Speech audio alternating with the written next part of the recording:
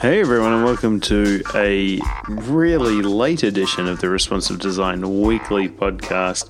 My name is Justin Avery. I am your host and curator of the weekly newsletter, Responsive Design Weekly, and this podcast, of course.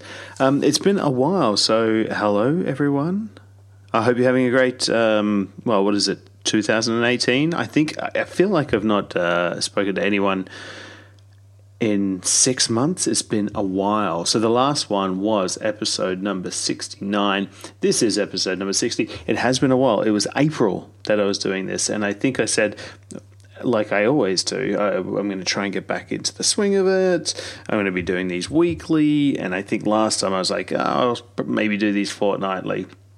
Maybe we can use these bi-annually.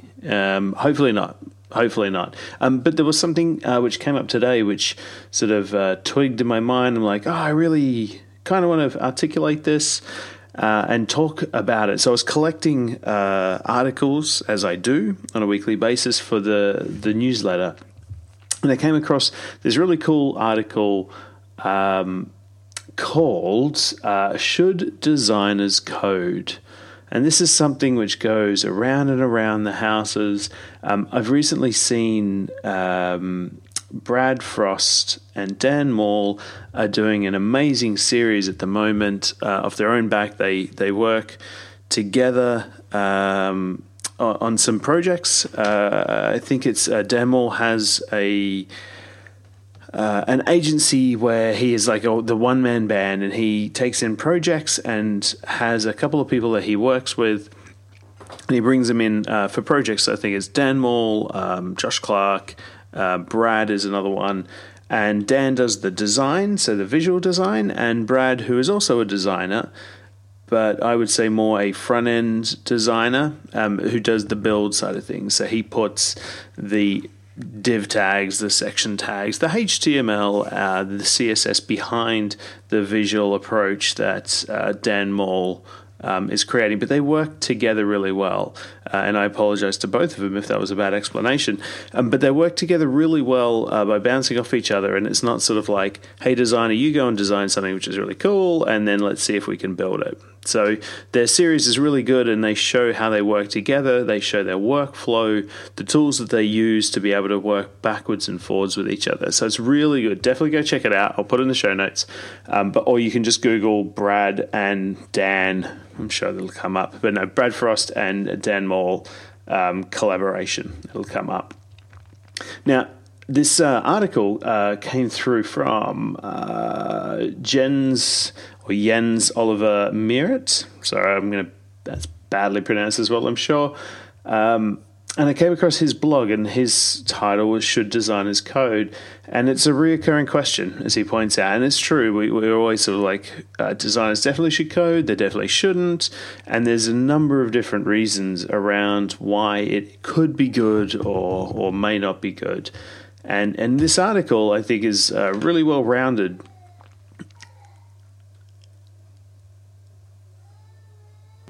And as well-rounded as the article is, you could probably hear some crying in the background there, which is all sorted now. And good night, Darcy. I hope you stay asleep from here on in. But let's get back to the article. So it's talking about whether or not designers should code.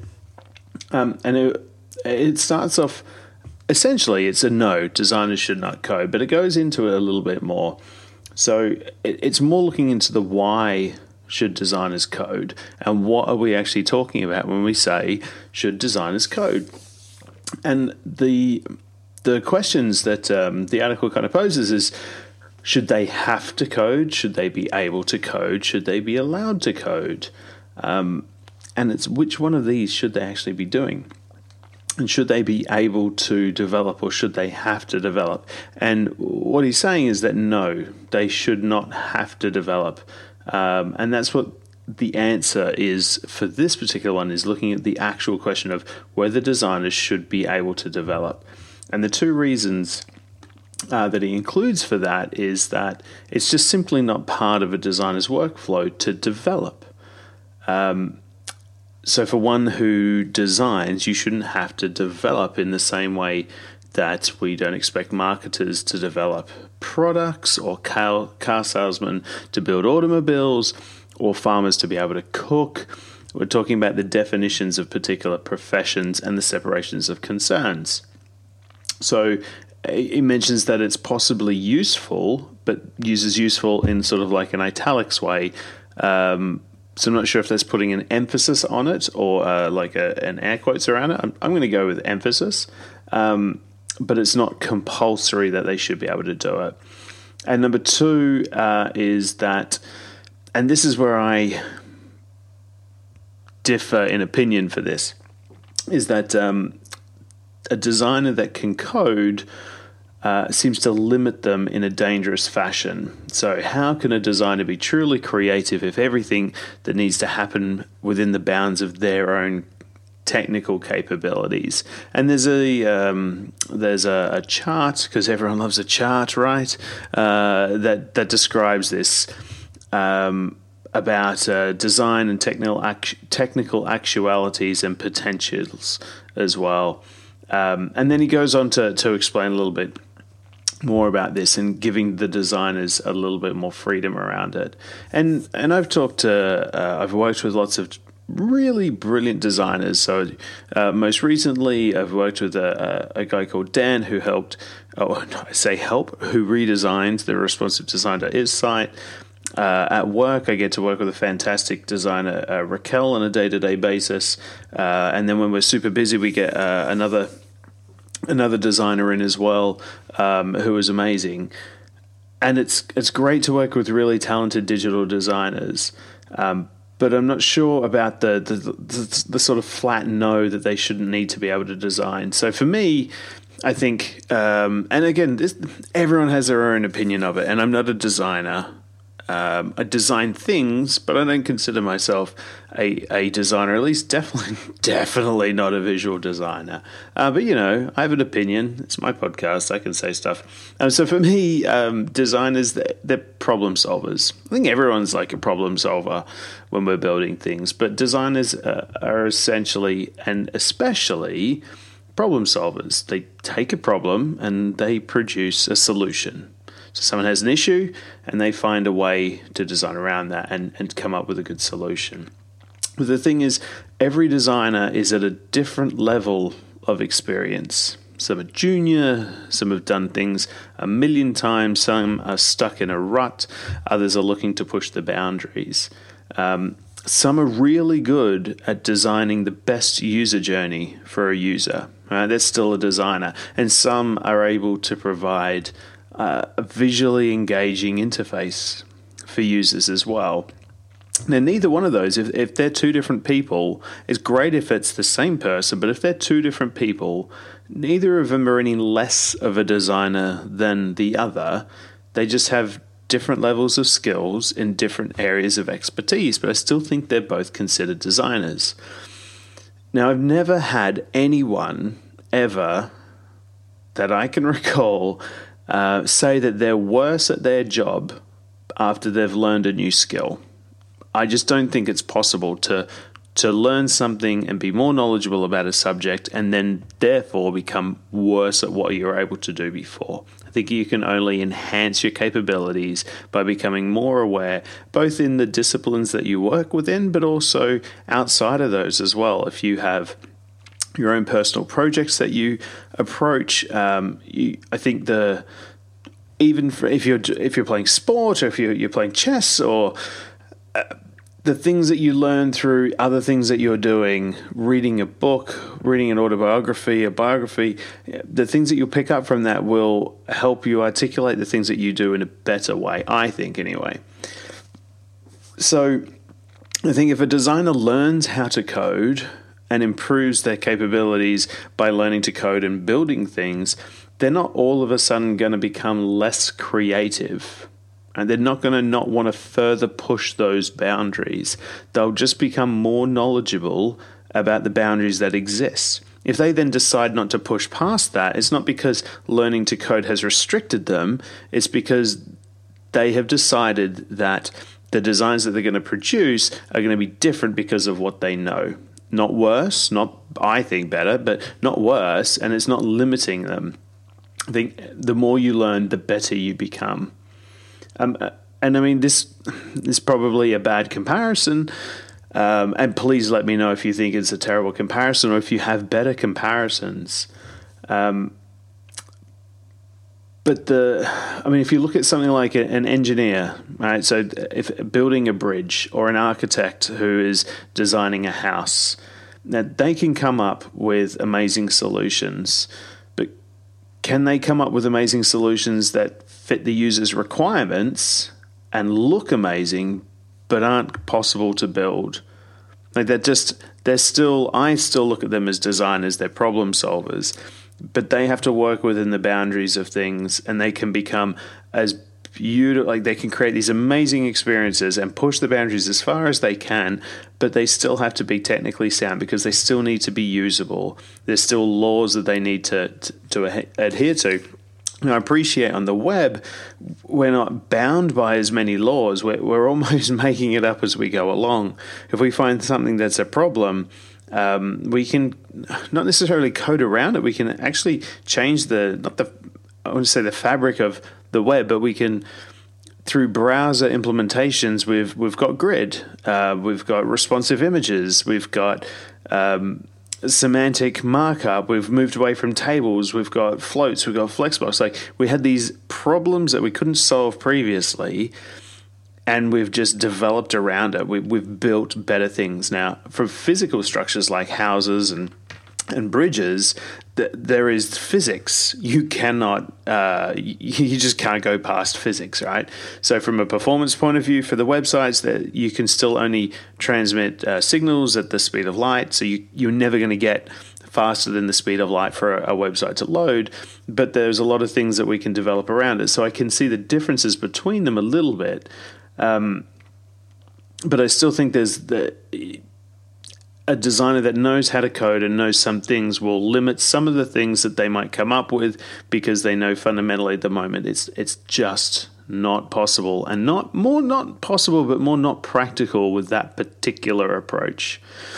Now, I agree, sometimes radical thinking can push the boundaries, and I think we see that every now and then in lots of different disciplines, where someone's radical opinions and thoughts and approaches to things have revolutionized the way in which we approach things. Can't think of any examples off the top of my head, but we do see it. Some radical thinking do push the boundaries and open up new doors that would otherwise have been closed and never explored. But I think these events are really rare, and they come around so infrequently, which is, I realize, rambling. That is literally the meaning of rare. But I think for most of the time, 99.999% of the time, we need something from designers, we need things from people that are amazing solutions, which are delivered with the tools, fittings, fixtures, the approaches that we have within our current tool set. As much as we want to push the boundaries on every project that we do, budgets don't allow for it, and sometimes it's just not simply the time. So going back to the point of the article is, should designers have to code? Absolutely not. I totally agree with that. Definitely shouldn't have to. But should they learn? Would it be a bad thing? I disagree with the approach of the second point, where it limits their creativity afterwards. That, I think, is not a limiting factor. I think, if anything, as you learn more, your ideas and capabilities and approach to the problems that you see in front of you are only going to be improved by the knowledge that you gain through learning new things, whether that be to code or to do anything else. It might be learning more about accessibility, right? I've seen so many amazing designs. In fact, we launched a website very, very recently, which the designs were absolutely amazing. Yeah, when we launched, we had to bump up the font sizes. We had to change a couple of the colors and the backgrounds because of the contrast, purely because from an accessibility point of view, it didn't work, and it didn't pass the grade that we were looking for. Now, if we were if all of the designers had a better appreciation of accessibility from the outset, then we wouldn't have run into this issue. And the designs, although they may not look as aesthetically pleasing, are more functional from a practical point of view. And I think the same thing is with coding as well. Anyway, that's my rant.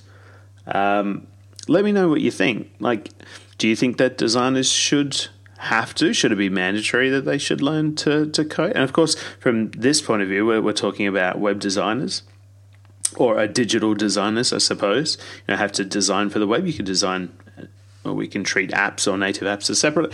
But yeah, should they need to learn how to code, or will they become better designers? Will they become worse designers? Are they going to be limited by knowing the technical restrictions that are placed in front of them? What do you think? Yeah, that's it for this week. There's a couple of other links. Like if you're like, oh, that's kind of interesting, Justin, please tell me more. You can go and read the article. It's on the newsletter this week. It's also in the show notes of this particular podcast. And there's a whole bunch of other stuff in this week. One thing that I'm really looking forward to for December is there is a ton of advent calendars, online advent calendars that come out. There are some on web performance, which are terrific. There is an Alley one, which is terrific.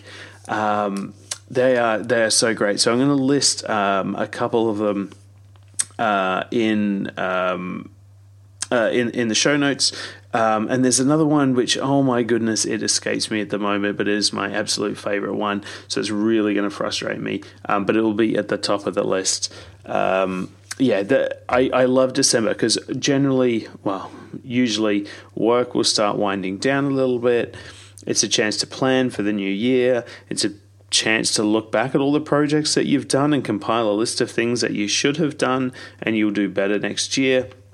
Make the lists and follow them for next year, but also it gives us an opportunity to sort of sit back and go, you know what, I need to go through and learn some new stuff. I need to reinvigorate myself for the new year. I'm going to learn based on all these tutorials. And like I said, these show notes will have all the tutorials in there for you to go and check out for all of the different advent calendars coming up. But that's it for me. Thank you for listening, and yeah, I'm not going to see you next week. There's no way I'm going to be able to do this 2 weeks in a row. So thanks for listening, and I will see you again soon. Cheers. Bye.